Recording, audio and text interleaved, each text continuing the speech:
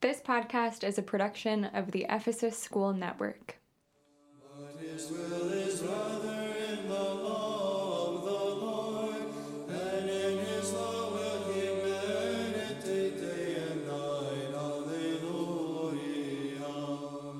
Then the voice that I had heard from heaven spoke to me again, saying, Go, take the scroll that is open in the hand of the angel who is standing on the sea and on the land.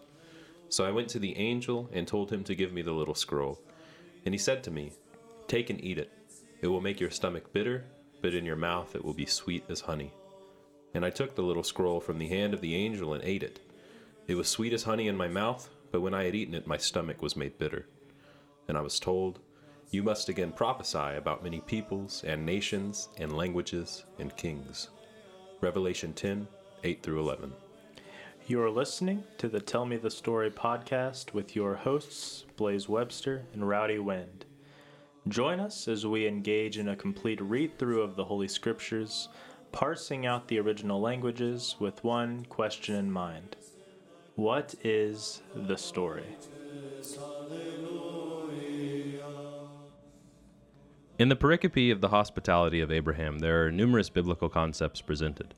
In today's episode, we attempt to unpack a few of them and explain how they apply to us practically. There's a lot to be said, so I will abstain from saying anything more here. So without further ado, let us hear Scripture. Starting in Genesis 18, verse 1 through 8, it reads, And the Lord appeared to him by the oaks of Mamre, as he sat at the door of his tent in the heat of the day. He lifted up his eyes and looked, and behold, 3 men were standing in front of him. When he saw them, he ran from the tent door to meet them, and bowed himself to the earth, and said, O Lord, if I have found favor in your sight, do not pass by your servant. Let a little water be brought, and wash your feet, and rest yourselves under the tree, while I bring a morsel of bread that you may refresh yourselves, and after that you may pass on, since you have come to your servant. So they said, Do as you have said. And Abraham went quickly into the tent to Sarah and said, Quick, 3 seahs of fine flour, knead it, and make cakes.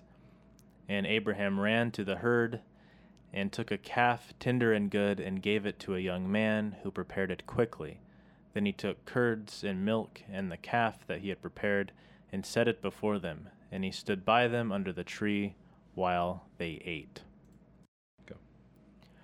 Okay, so there's definitely quite a bit to unpack here. First things first, it's important not to jump instantly to the Trinity when we read about the 3 visitors. I know, as an Orthodox Christian myself, it's very tempting, but let's just hear the text. I mean, heck, even when you search up patristic commentaries on this chapter, the vast majority of them don't see the Trinity in this passage. So if even the church fathers aren't cramming the Trinity here, then neither should we.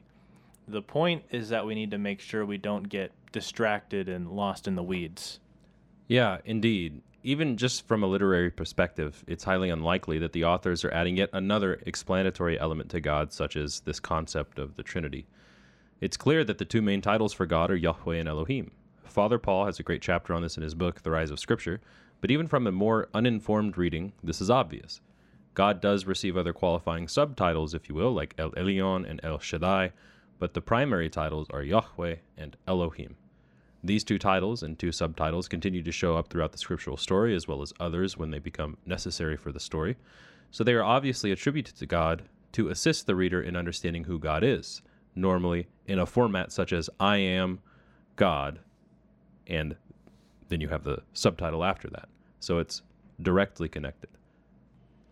However, this instance of the 3 persons appearing is not distinctly connected to God like it is in those other passages.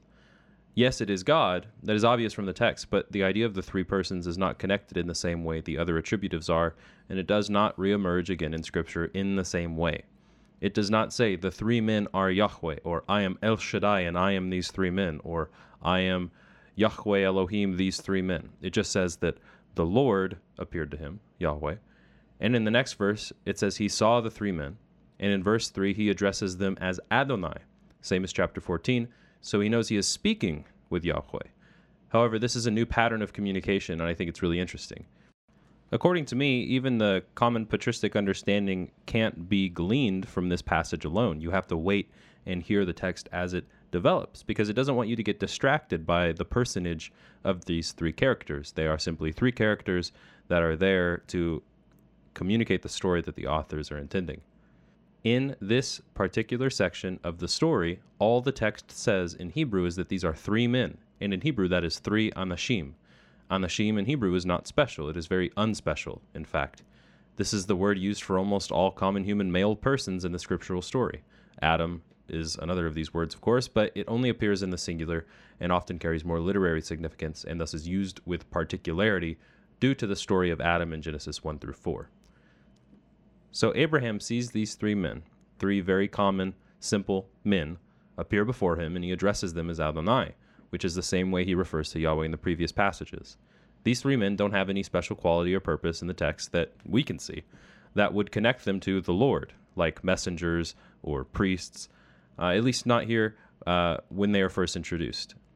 However, Abraham recognizes their association with the scriptural God seemingly supernaturally, and we don't get to know why that is, at least not yet. We have to come and see and allow the story to elaborate on it, which it will. These three men are purposefully left ambiguous at the start because ultimately it doesn't matter who they are. They are totally unimportant aside from their function in the story, which we will come to see as their function in carrying out Elohim's will, God's will, the God of the universe. God can use a king or a peasant if they submit themselves and meditate on his teaching, which is to repeat, to recite his teaching, then they will be holy. It doesn't matter who they are. I will continue to repeat this. The three anashim cannot be celebrated, having a seat in the minds of men because their identity doesn't matter. Only God's identity stamped or imaged onto them matters, which is to reflect, to image his will. Again, this will result in the three men not having a seat in the minds of men, but having a seat at the Lord's table. These three men, thanks to the hospitality of Abraham, are eating at the Lord's functional, albeit figurative, table, and that is ultimately the only thing that can sustain them. They have a mission to fulfill, which we will soon hear about, but they are in no hurry. They stop to have this meal with Abraham because they know the significance of table fellowship. However, notice this minute detail. Abraham does not eat. It says that he stood under the tree with them as they ate. This additional detail, he stood by them, I believe, is meant to indicate that the they in while they ate is strictly referring to the three men. I can't help but be reminded of two things. The first is that this tree is symbolic of the tree of life, which humans were prevented from eating from. These three men, who are clearly acting by and are totally consumed by God's will, are symbolically allowed to eat from the tree of life as they eat under this tree. This particular tree, of course, is not the tree of life, but it is an image of what could have been, perhaps. This, of course, is not an end-all, be-all interpretation. I could be totally wrong. It just could be that the slave, Abraham, is feeding the master, Yahweh, and sitting back while the master enjoys themselves. But I think the inclusion of the tree and Abraham seeming to not have partaken in the meal makes it seem like the authors are pointing us in a direction. My second idea is simply that Abraham is not partaking in the meal at the functional Lord's table because he is still not completely and finally transformed or born again, to echo Jesus' wording. The child of promise he is to believe in has yet to be born, and we can safely assume that he still has his doubts, which is certainly mirrored by Sarah's behavior in this chapter. Reading this and having discussions over it is not an opportunity to be creative and come up with fan theories about the three figures. It is an opportunity to learn, and better yet, to push the point even more. If we are to accept this teaching and remove our identity from the equation, then it would be better to say that this is an opportunity not to learn, but to be taught. Exactly, and we have to always remember that this is literature. Nothing in the story is random, but it's either building on what came before or setting up what is to come next. I'd also like to point out that what Abraham is doing is common Bedouin hospitality. Again, at the most basic level, to scale this back, more down to earth, the saga of Abraham is how a lofty Babylonian city dweller was called by the scriptural deity to renounce the comfort of civilization to become a Bedouin shepherd, a lifestyle that was frowned upon by the surrounding cultures at the time. And I'm not kidding either. Nomads were generally considered to be a threat because they were unpredictable, kind of like how unfortunately we as a society often view the homeless with this same skepticism. You wouldn't be able to tell whether they were benign shepherds or violent bandits. the ancient Levantine communities literally record these people as apiru, which literally means dirty. But these overlooked, dirty shepherds become the heroes of Scripture. But this isn't an immediate switch, as we've seen. Abraham's journey of faith is anything but straightforward, and we're about to see Abraham's blatant lack of trust in the scriptural God as his self-righteousness manifests. They said to him, "Where is Sarah your wife?" And he said, "She is in the tent." The Lord said, "I will surely return to you about this time next year, and Sarah your wife shall have a son." And Sarah was listening at the tent door behind him. Now Abraham and Sarah were old, advanced in years. The way of women had ceased to be with Sarah. So Sarah laughed to herself, saying, "After I am worn out and my Lord is old, shall I have pleasure?" The Lord said to Abraham, "Why did Sarah laugh and say, 'Shall I indeed bear a child now that I am old?' Is anything too hard for the Lord? At the appointed time I will return to you about this time next year, and Sarah shall have a son." But Sarah denied it, saying, "I did not laugh," for she was afraid. He said, "No, but you did laugh." This mention of Sarah is a really good opportunity to bring something up that I just learned about this week, which is that the same root which makes up the Hebrew word Sarah is also the same root that is the basis for the name Israel. Like I said in 2 episodes ago, Sarah means princess, but it also means to persevere, persist, or exert oneself, as a prince would. Thus, Israel would mean God perseveres. This connection with Sarah is really key because in Isaiah 51:3, she is likened to the barren wasteland of Zion, which is to be the eschatological home of the scriptural Israel, those who submit to God's exertion of himself. Her lack of faith and generally unfavorable behavior thus far is foreshadowing the behavior of the Israelites. Again, it's like poetry, it rhymes. And this is really only experienced if you have a cursory knowledge of the language at play here. And that's why Rowdy and I seek to go in depth with these things, in order that we try our hardest to hear and then teach the scriptures as they were originally heard by their original audience.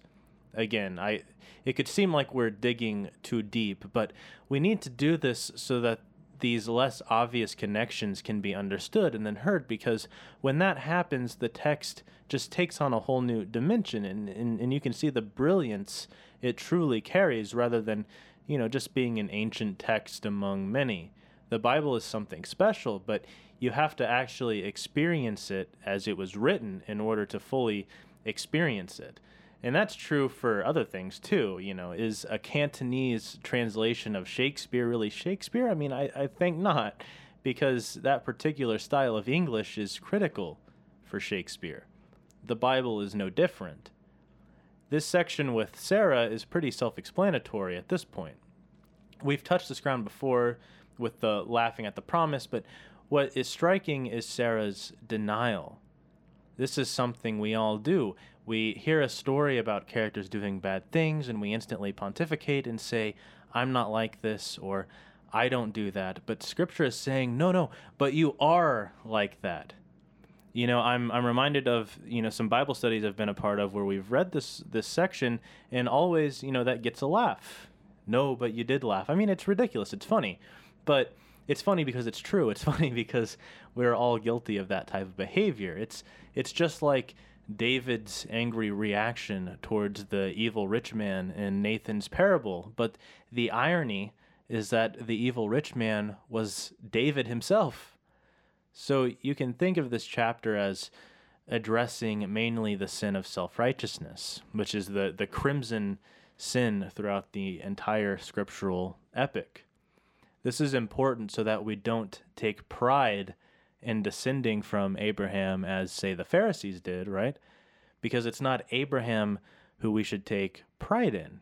It's his example of pistis, of aman, of trust, of faith that he demonstrates in the following chapters. Yeah, the authors of Scripture themselves are sowing the seeds of disbelief into the hearers of Scripture. Remember, the most faithful, righteous characters in Scripture hardly get a paragraph. However, the unrighteous, the ones who do evil, get pages and pages and pages of story so that they can be an example to us. And this is exactly what Paul says in his letters. Again, this is a book, and the authors probably assumed that every human person who would hear this story would hear it for a first time, at least at some point, meaning that they assumed a person's first experience of the story would be from the scroll, which is different from how most of us are introduced to these stories, because when it is told directly from the scroll and read aloud, no detail is left out. Many of us grow up, however, with these stories being told around us, and nobody tells them correctly, let alone do they teach them correctly. That being said, if you take into consideration the author's additional detail, which states that the way of women was no longer with Sarah, anyone hearing the story would be like Sarah, doubting God's ability to make her produce a child, especially us moderners. Remember, we already know that Sarah was barren, or in modern terms, she was an infertile woman. This statement about her no longer having the way of women is to say that she no longer has her monthly menstrual cycle. And if I am to put it in modern scientific terms, it is to say that she no longer has an ovocell in her uterus which could develop into a zygote. So not only is she infertile, but she no longer has a cell in her body that could produce a child. She is as barren gets, which again further connects her to the barren wasteland of Zion. And I know it's obvious, but I want to push it. Abraham laughed at God last chapter, and in this chapter, Sarah laughs at God. This is an extra loaded mockery of God because Sarah saw what happened to Abraham after he laughed at God. He circumcised himself, and all the men of his household, including their son Ishmael. He was humiliated, emasculated. She should know better than to laugh at God's statements and his promises. But like us, she is arrogant and thinks she knows better how the world around us works than the maker of the heavens and the earth. Then the men set out from there, and they looked down toward Sodom. And Abraham went with them to set them on their way. The Lord said, Shall I hide from Abraham what I am about to do, seeing that Abraham shall surely become a great and mighty nation, and all the nations of the earth shall be blessed in him? For I have chosen him, that he may command his children and his household after him to keep the way of the Lord by doing righteousness and justice, so that the Lord may bring to Abraham what he has promised him. Then the Lord said, Because the outcry against Sodom and Gomorrah is great and their sin is very grave, I will go down to see whether they have done altogether according to the outcry that has come to me. And if not, I will know. This next section of the chapter is really interesting because the judgment of Sodom and Gomorrah is inextricably tied to teaching Abraham and his descendants. What I mean by that is that the story serves as a warning to the children of Abraham to not recommit the sin that Sodom and Gomorrah committed. What was that sin? Well, read Ezekiel 16:49 through 50. I'm not going to read it now, but I invite our listeners to look it up. We'll definitely address it in the next episode, though. This is addressed here as the sin of these cities is countered by God's charge to Abraham to keep the way of the Lord by doing righteousness and justice. Yeah, Blaze, the temptation for one who doesn't hear Scripture is to hear this as God letting Abraham in on the plan to destroy Sodom and Gomorrah because of Abraham's might and because of how powerful he will become. The natural human tendency is to hear this as God considering Abraham to be an equal. However, this, of course, is wildly incorrect. It must be heard in light of the lesson behind Ishmael's name. It must be heard in light of the previous passages. God is impartial. He will destroy a wicked people regardless of their heritage and connection to God. If a people or a nation is wicked, he will destroy them and replace them, and Israel is no exception. So the men turned from there and went toward Sodom, but Abraham still stood before the Lord. Then Abraham drew near and said, Will you indeed sweep away the righteous from the wicked? Suppose there are 50 righteous within the city. Will you then sweep away the place and not spare it for the 50 righteous who are in it? Far be it from you to do such a thing, to put the righteous to death with the wicked, so that the righteous fare as the wicked. Far be that from you. Shall not the judge of all the earth do what is just? And the Lord said, If I find at Sodom 50 righteous in the city, I will spare the whole place for their sake. Abraham answered and said, Behold, I have undertaken to speak to the Lord, I who am but dust and ashes. Suppose 5 of the 50 righteous are lacking. Will you destroy the whole city for the lack of 5? And he said, I will not destroy it if I find 45 there. Again he spoke of him and said, Suppose 40 are found there. He answered, For the sake of 40 I will not do it. Then he said, Oh, let not the Lord be angry, and I will speak. Suppose 30 are found there. He answered, I will not do it if I find 30 there. He said, Behold, I have undertaken to speak to the Lord. Suppose 20 are found there. He answered, For the sake of 20 I will not destroy it. Then he said, Oh, let not the Lord be angry, and I will speak again, but this once. Suppose 10 are found there. He answered, For the sake of 10 I will not destroy it. And the Lord went his way when he had finished speaking to Abraham, and Abraham returned to his place. So this next section is tricky because on the one hand, Abraham is displaying a behavior that on the surface should seem commendable. He is concerned about the inhabitants of Sodom and Gomorrah. This is in contrast to, say, Jonah, right, who wanted God to destroy Nineveh and was disappointed when they repented. Abraham is different, though. He doesn't want Sodom and Gomorrah to be destroyed if there are truly repentant people there. The issue, though, is that Abraham is not the judge. Right, this should be obvious, but it's worth repeating. I think the most egregious is that Abraham is questioning God's judgment on these cities as if he isn't aware if there are righteous people in Sodom and Gomorrah, right? God's judgments are not up for debate in Scripture because he is the shepherd. The only thing that a sheep can do is follow the staff or not follow the staff, right? They have no right to question the leadership of the shepherd because their roles are different. This is what makes Scripture antithetical to Hellenism, for example. In Hellenism, everyone has an opinion, and everything can be solved by a debate. In order to defend yourself, you have to make an apology. That word in Greek means from the word, apologos. Interestingly, the Hebrew word that corresponds to this is midbar, which also literally means from the word. But it's translated as wilderness because it is in the wilderness or the desert that God's word is heard. But unlike a philosophical apology, God's proposition is just that, a proposition, a command. It's an anti-apology. You don't get to debate. Abraham, like so many of us, is trying to philosophize his way through this. You can't. You must only submit. Yeah, Blaze, you're absolutely correct. I think this is an interesting passage. Abraham starts out by philosophizing, like you said, and Yahweh humors him, actually. Please hear the change in tone from question to question on Abraham's behalf. He starts out by saying, Will you indeed sweep away the righteous with the wicked? Suppose there are 50 righteous within the city. Will you then sweep away the place and not spare it for the 50 who are in it?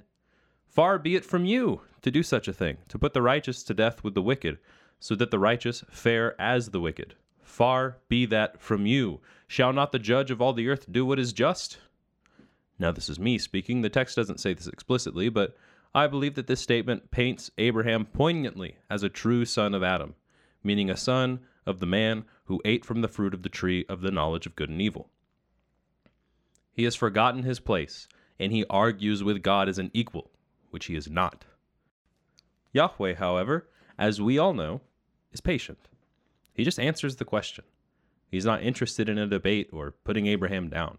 He just answers the question.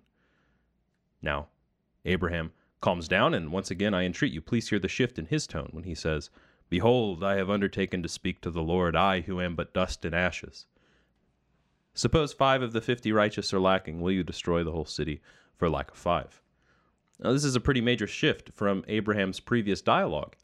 It shows that he remembers who and what he is in the pecking order. But it doesn't make much of a difference, actually, as we heard in Blaze's reading. Abraham just keeps pressing God and pushing his buttons like a child with the ever-irritating, but this, but that, or why? And God's character likewise is wonderfully on display, never growing angry with Abraham for his questions. He answers. He doesn't deliberate or debate. He just gives Abraham an answer to his questions without any shift in tone, in great contrast to Abraham's insecurity from dialogue to dialogue. This is an important lesson that I think we should remember, not for our own sake to dwell in a lack of understanding, constantly asking God why, and withholding our hand from action, but for us to remain humble when we interact with those who don't have a grasp on Scripture or a grasp on the faith. And to clarify my next point, whenever I say child, I am referring to a literal child as well as a child in the faith. And with both of these, we must remember Christ's word in the following mashal. At that time the disciples came to Jesus, saying, "Who is the greatest in the kingdom of heaven?" And calling to him a child, he put him in the midst of them and said, "Truly I say to you, unless you turn and become like children, you will never enter the kingdom of heaven. Whoever humbles himself like this child is the greatest in the kingdom of heaven. Whoever receives one such child in my name receives me, but whoever causes one of these little ones who believe in me to sin, it would be better for him to have a great millstone fastened around his neck and to be drowned into the depth of the sea." When a child has a great many questions that are difficult for us believers to answer, we cannot grow angry at their lack of faith, as we might call it. Our anger condemns us. You dare be angry at a child for not understanding while you pat yourself on the back for not acting on what you do understand? God does not care if we, like Abraham, have questions, or if we challenge his instruction with our own logic, as long as we are sincerely seeking to understand. What he does care about is whether or not those doubts lead us to withholding a helping hand from our neighbor. It was never about understanding. It was about obedience, about listening to the voice of the shepherd whose interest was the entire flock, which is the entire creation. The atheist who mocks God but unknowingly worships him through serving the poor, the widow, and the outcast is right with God. The Christian who praises God and teaches his commandments but afflicts the poor, the widow, and the outcast is condemned by God. Oh, but Rowdy, the atheist doesn't confess Christ as Lord and Savior. Enough! You know nothing. It is not up to you whether or not the atheist declares Christ. It is up to God. Hear the words of our Lord. "Not everyone who says to me, 'Lord, Lord,' will enter the kingdom of heaven, but the one who does the will of my Father who is in heaven. On that day many will say to me, 'Lord, Lord, did we not prophesy in your name, and cast out demons in your name, and do many mighty works in your name?' And then I will declare to them, 'I never knew you. Depart from me, you workers of lawlessness.'" And in Matthew 25, "When the Son of Man comes in his glory, and all the angels with him, then he will sit on his glorious throne. Before him will be gathered all the nations, and he will separate people one from another as a shepherd separates the sheep from the goats. And he will place the sheep on his right, but the goats on the left. Then the king will say to those on his right, 'Come, you who are blessed by my Father, inherit the kingdom prepared for you from the foundation of the world. For I was hungry, and you gave me food. I was thirsty, and you gave me drink. I was a stranger, and you welcomed me. I was naked, and you clothed me. I was sick, and you visited me. I was in prison, and you came to me.'